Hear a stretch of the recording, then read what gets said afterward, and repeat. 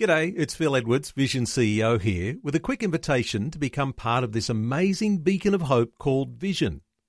Together we can put our love into action to help people of all kinds build or rebuild their lives on the truth of God.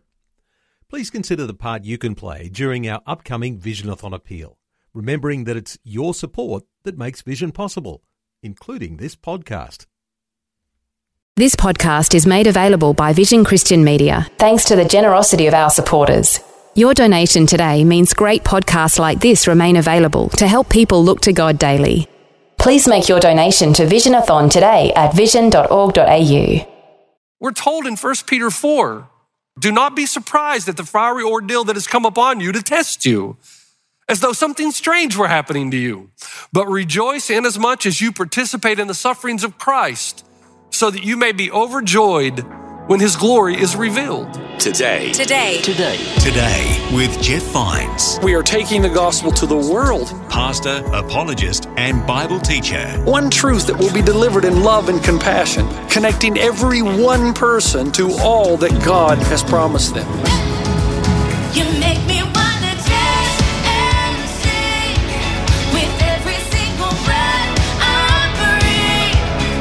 I will bring this offering. You are my wonder. You with the wonder. Today with Jeff Vines. Welcome. Hello, my name is Bill. This is Today with Jeff Vines, and we're starting a new series called Don't Panic. And in this message, Pastor Jeff is looking at the meaning within Revelation chapter 13 and the beast of the sea. Pastor Jeff says, these are the times that the wheat becomes separated from the chaff. It's easy to be a Christ follower when nothing is on the line. You say the right things, sing the right songs, but when trouble comes, the reality of who we truly are emerges. Get ready in Revelation chapter 13. At times, this is heavy going, but here's Pastor Jeff to open our eyes to what this passage means for us today. I'm in Revelation chapter 13, and we start a new series this weekend. And as I was putting this together, I thought of a friend of mine. I played basketball with him in high school and college. And he's one of these players, he was an All-American in practice. I love telling this story because he's dunking on everybody, no-look passes, steals and offensive rebounds and putbacks. In practice, this guy was a thing of beauty to watch, poise and grace. The problem was that when the game time came around, sheer panic, timidity, fear, missed layups, foolish turnovers. He was constantly fumbling the ball, and he had that look in his eyes that every athlete knows and recognizes. It was the look that says, do not, under any circumstances, pass me the ball. Every person deals with pressure differently. Some panic and become paralyzed with the thought of failure. And that's why a lot of great athletes never make it. They hit a ceiling that has to do with what's between their ears, not necessarily their talent or ability. But there are others who tend to thrive under pressure. They're true athletes. And the true athlete comes out in them, the greater the stakes.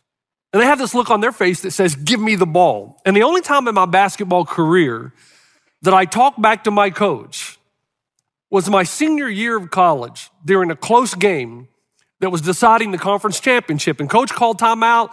We were down 1 point. We had time for one play. It was a must-make situation. And he drew a play as a decoy. He said, Jeff, they're going to be thinking that we're going to set up a play for you. Instead, we're going to set it up for this guy. So he drew a decoy play. And after the huddle broke, I stayed behind and I said, Coach, look at that guy. And it's the guy that he had drawn up the play for. Now, I had nothing against my friend at all. I could just tell by the look in his eyes, panic, fear. So when the huddle broke, I said, Coach, look at him. He's terrified. Just give me the ball. Now, there are times that the wheat will be separated from the chaff because it's easy to be a Christ follower when nothing is on the line. I mean, you can say the right things, you can sing the right songs, and then trouble comes suddenly. And the reality of your authenticity, your endurance, your faithfulness, all of that will come to the surface. In fact, Jesus taught that in Matthew chapter 13 in the parable of the seed and the sower. He said the seed, which represents the gospel, falling on rocky ground refers to someone who hears the word and at once receives it with joy. But since they have no root, they last only for a short time. When trouble or persecution comes because of the word, they quickly fall away. So even Jesus told us that sometimes it's hard to distinguish between the authentic Christ follower and the one that just simply doesn't understand what is required. So even though I know this, and I, as a pastor, am fully aware of Jesus' words, for some strange reason, I continue to be surprised over the course of my life. There are two people that I've mentioned previously that have had a great impact on my life, and it, quite frankly, is a negative one. I'm reminded of a young lady that was reared in a devout Christian home. She had been taught the scriptures. She knows fully well who Jesus is. She believes in Christ. She made a poor choice in a marriage, and that poor choice led to a domino effect. The marriage ended. There was the estrangement of her family, her children, and I saw her walk away from Christ, and that was devastating, at least for a season. I know another young man who's older, actually older than me now, who was a pastor like myself, married a fine young Christian woman, beautiful, godly woman, raised her children well. And then the family encountered sickness. And this man who had been in ministry for all of his life suddenly just walked away as if the thing that he had preached all of his life, he now did not believe. But they're not alone, because during the events of the last 2 years, which I will call game time, people I thought that were incredibly committed, panicked, folded, many of whom walked away. People that I thought understood the gospel and the nature of the working doings of God in the midst of great difficulty began to hide away and leave the church and ask, where's God in all this? As if somehow, as Christ followers, we're never supposed to encounter difficulty or suffering. And yet, we're told in 1 Peter 4, a passage with which most of us are familiar, do not be surprised at the fiery ordeal that has come upon you to test you, as though something strange were happening to you. But rejoice inasmuch as you participate in the sufferings of Christ, so that you may be overjoyed when his glory is revealed. In other words, there's a sense in which the pain and suffering of our day and our time sets God up for even greater glory as we notice the distinction between the kingdom of man and the kingdom of God. So we're told, don't be surprised. If Jesus suffered, you also will suffer. There have been others that have responded as if there's only one kingdom in operation, and it's the kingdom of man. As if the purpose of the church is to protect and preserve the kingdoms of this earth. I received a text from one person who said, we're losing our country and the church is not doing enough, therefore I give up on church. Well, I would hope that you'd give up on your country if it's a spiritual impact, not that you'd give up on wanting your country to do well or that God would bless our nation. But the role of the church, surely you know, is not to try to preserve any kingdom of man, but to draw people into the kingdom of God. As we see in Revelation, every kingdom of man will eventually fall. Only the kingdom of God lasts forever. And there have been others who've realized that not attending weekend services during COVID gave them a lot more free time on the weekends to do other things they would rather be doing. So they've become lackadaisical in their commitments, losing their desire to meet with their fellow Christians, and ultimately chasing other endeavors they find more fulfilling. But quite frankly, I remain surprised at my surprise, because the Bible is clear that this is exactly what it will be like in the last days. Wait a minute, Pastor Jeff, are you saying that we're in the last days? I'll get to that. But as we begin this series with this first message, I want to answer 3 questions. 1, what is happening in our world today? 2, how are we supposed to respond? And 3, when will the end come? Okay? What is happening in the world today? How are we as Christ followers supposed to respond? And when will the end come? So first, what's happening in our world? Well, the same thing that's been happening in the world since time began, really. There is disease. What's interesting is that COVID-19 is fatal for less than 1/2 of 1 percentage point of people who find themselves under its influence. So that means that 99.5% of us will be just fine. And I realize that that's no less painful for those who have lost someone to COVID-19. That 0.5% matters. There's pain, there's suffering. But COVID pales in comparison to some of the diseases of the past. This has happened in every century on record. In 1918, we had the Spanish flu. 50 million people worldwide died. 50 million. 2% of the world's population. 4 times worse than COVID-19. And it came in 3 waves. Herd immunity defeated it in just over a year, but not before there were a lot of deaths. The swine flu in 2009, 300,000 deaths. And the Mayo Clinic says people 65 and older were more susceptible. Or if you had a body mass index of over 40, or if you have previous medical conditions like asthma or diabetes, or if you have heart or lung disease. Does any of that sound familiar? Influenza, what we call as the common flu. 710,000 people died in 2017 alone, 70,000 of whom were in the United States. And the CDC says the flu vaccination, which took years and years to develop, is only around, still to this day, 40% effective. Flu deaths in 2019 to 2021 are unknown, unaccounted for, or unconvincing. Somewhere they say between 12 and 60,000. That's quite a disparity. Can we just stop there just for one moment? I want to walk over the board just for a second, because I'm reminded of a conversation that took place between a Christian and an atheist, and after hours of debate that was getting nowhere, finally the Christian walked over to the atheist and he drew a circle or a square on the board. And he said to the scientist, how much of the known universe do we really comprehend? And the scientist drew this little triangle in the square and said about 2%. 2%. And then the Christian said, well, isn't it possible then that God can be located somewhere outside of the 2%? And his point was science is a very good thing, but it is strictly limited to about 2 ounces of the universe because science operates out of theory and hypothesis. In other words, trial and error and guesswork over a long period of time. And because there's so many variables and our knowledge is significantly limited, science is a very good thing. It teaches us about the world God has made, but it can often be subjective in its interpretation, mind-boggling, and often unclear.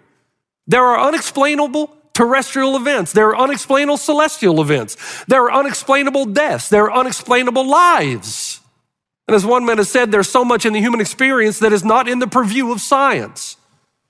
So that the bottom line is that God is the giver of all life, period. Psalm 139 says that all the days ordained for me were written in your book before one of them came to be. When my mom died, this became a present reality for me because we had no explanation. And as advanced we are in science, and as capable as the physicians are and were, no one could explain to me why my mother passed away. No issue of heart problems, no known physical ailments. And finally, they told me that she passed away at the age of 61 of cardiac myopathy. And I looked it up and read everything I could. And finally, I determined that a cardiac myopathy is what they tell us our friends and relatives die of when they really don't know. Because it's not a heart attack. It's simply as if the heart stops beating, but nobody knows why. It's almost like every heart has a number of beats. And when that number has come to completion, it's the end of our lives. Every generation, every century, not only faces disease, but we also face war. Right now as we speak, Russian troops gather around the Ukrainian border. Why? Because man's unquenchable thirst for power and land and money is responsible for 99.9% of the world's pain and suffering. In our world today, there are territorial wars, civil wars, interstate conflicts, religious wars, political wars, tribal wars, transnational terrorism, sectarianism, and constant political infighting. And at the turn of the last century, we were told that with the advancement of science and education, we would be able to finally create a social utopia for which man has been searching. And yet there have been more war and conflicts and deaths in the past century than in all the other centuries combined. Science and education are good things, but they did not stop the conflicts. They just gave us more advanced means to propagate our destruction. And the Bible tells us that man seems intent on destroying himself and others, and until he turns his heart toward the heavens, pain and suffering will continue. Jeremiah 17 says, the heart is deceitful above all things and desperately sick. Who can understand it?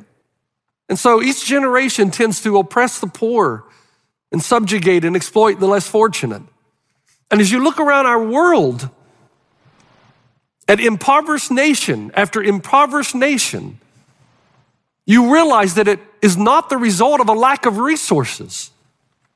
God has provided more than enough for humanity, but it's an abuse of those resources given by God by those who thirst for more power and more control. Corruption is the enemy, not God. So the question is, as we talk about some of these things, why are we surprised then at what's happening in our world? Did the prophets not tell us that this is how it would be? So I want to read now our text. Revelation 13, I'm going to be reading a lot of scripture in this passage or in this message. So please be patient and listen to every word that the Bible speaks to us. In Revelation 13, here's what we read, verse 1 through 10. The dragon stood on the shore of the sea, and I saw a beast coming out of the sea. It had 10 horns and 7 heads with 10 crowns on its horns, and on each head a blasphemous name. The beast I saw resembled a leopard, but had feet like those of a bear and a mouth like that of a lion.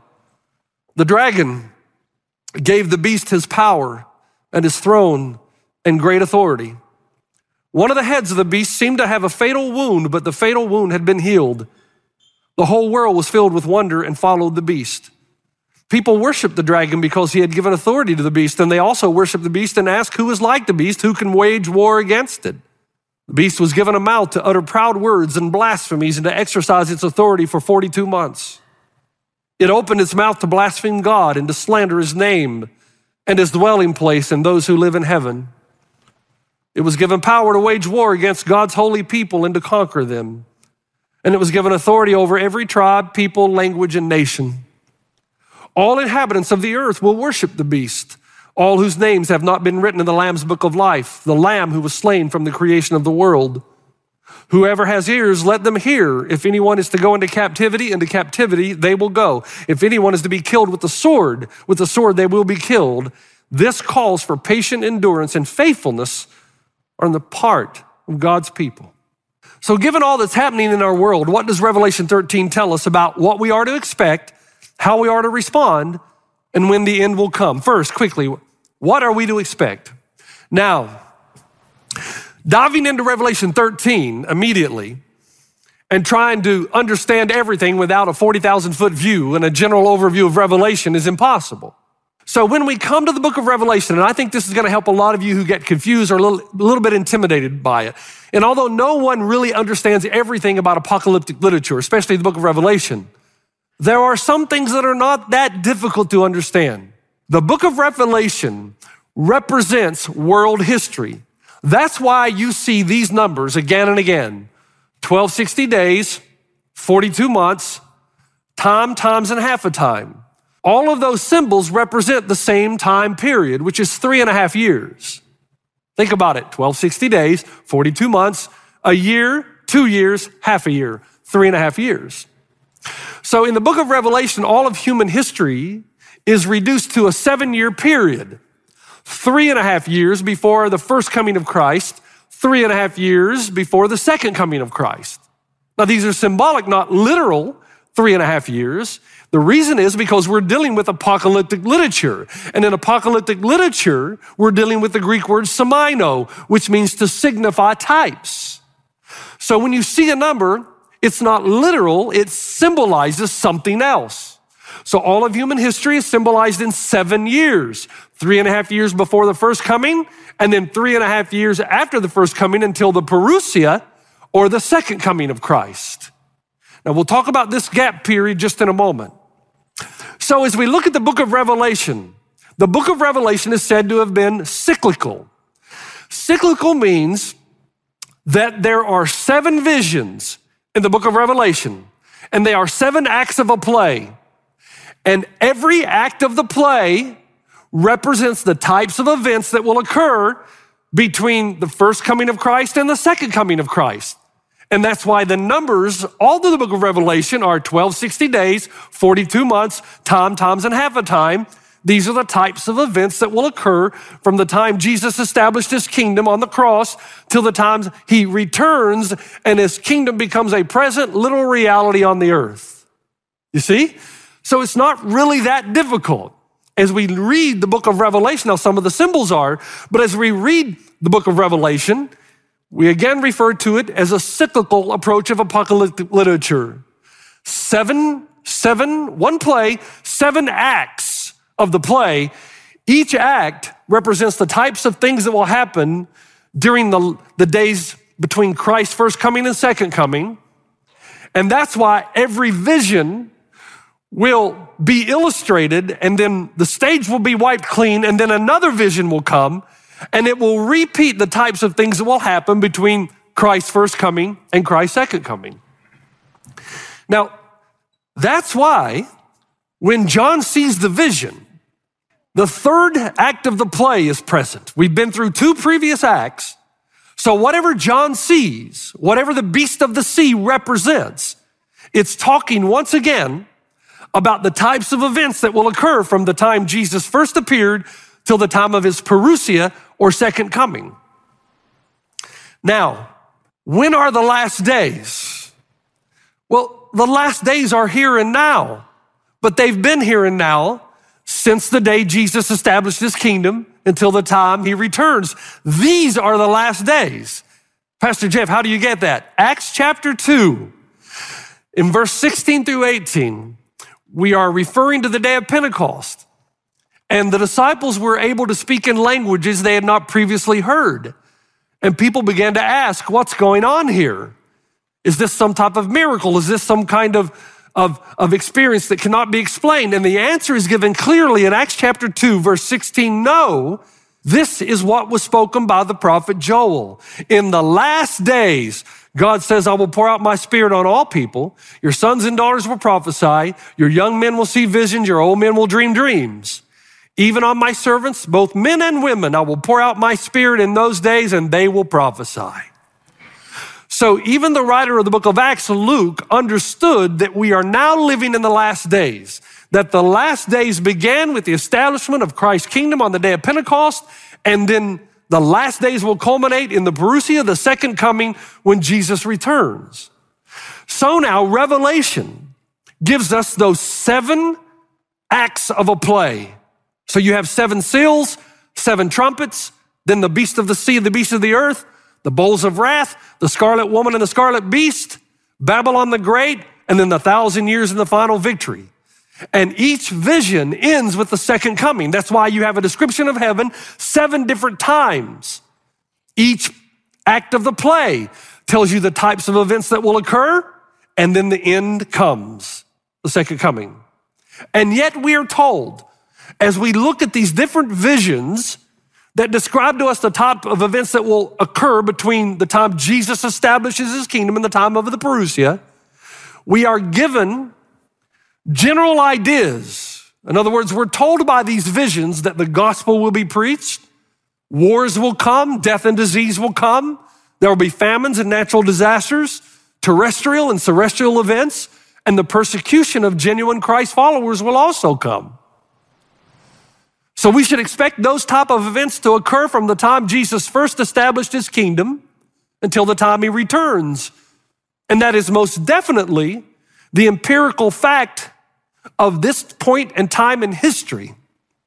And the reason God allows these things to occur, we're told in Revelation 9:20, the rest of mankind who were not killed by these plagues still did not repent of the work of their hands. They did not stop worshiping demons and idols of gold, silver, bronze, stone, and wood, idols that cannot see or hear or walk.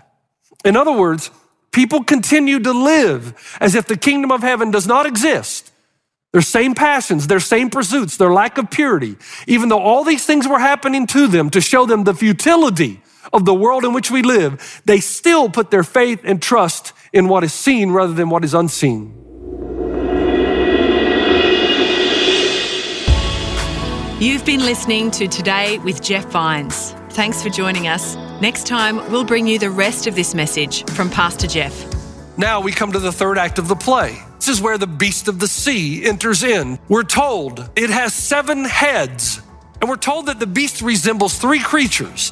In verse 2, the beast I saw resembled a leopard, but had feet like those of a bear and a mouth like that of a lion. When John read this, he would have known that these animals are all native to Palestine. You can listen to more messages like this. Just search for Today with Jeff Vines wherever you get your podcasts. You make me wanna dance and sing with every single breath I breathe. I will bring this offering. You are my wonder. You with the wonder. Today with Jeff Vines.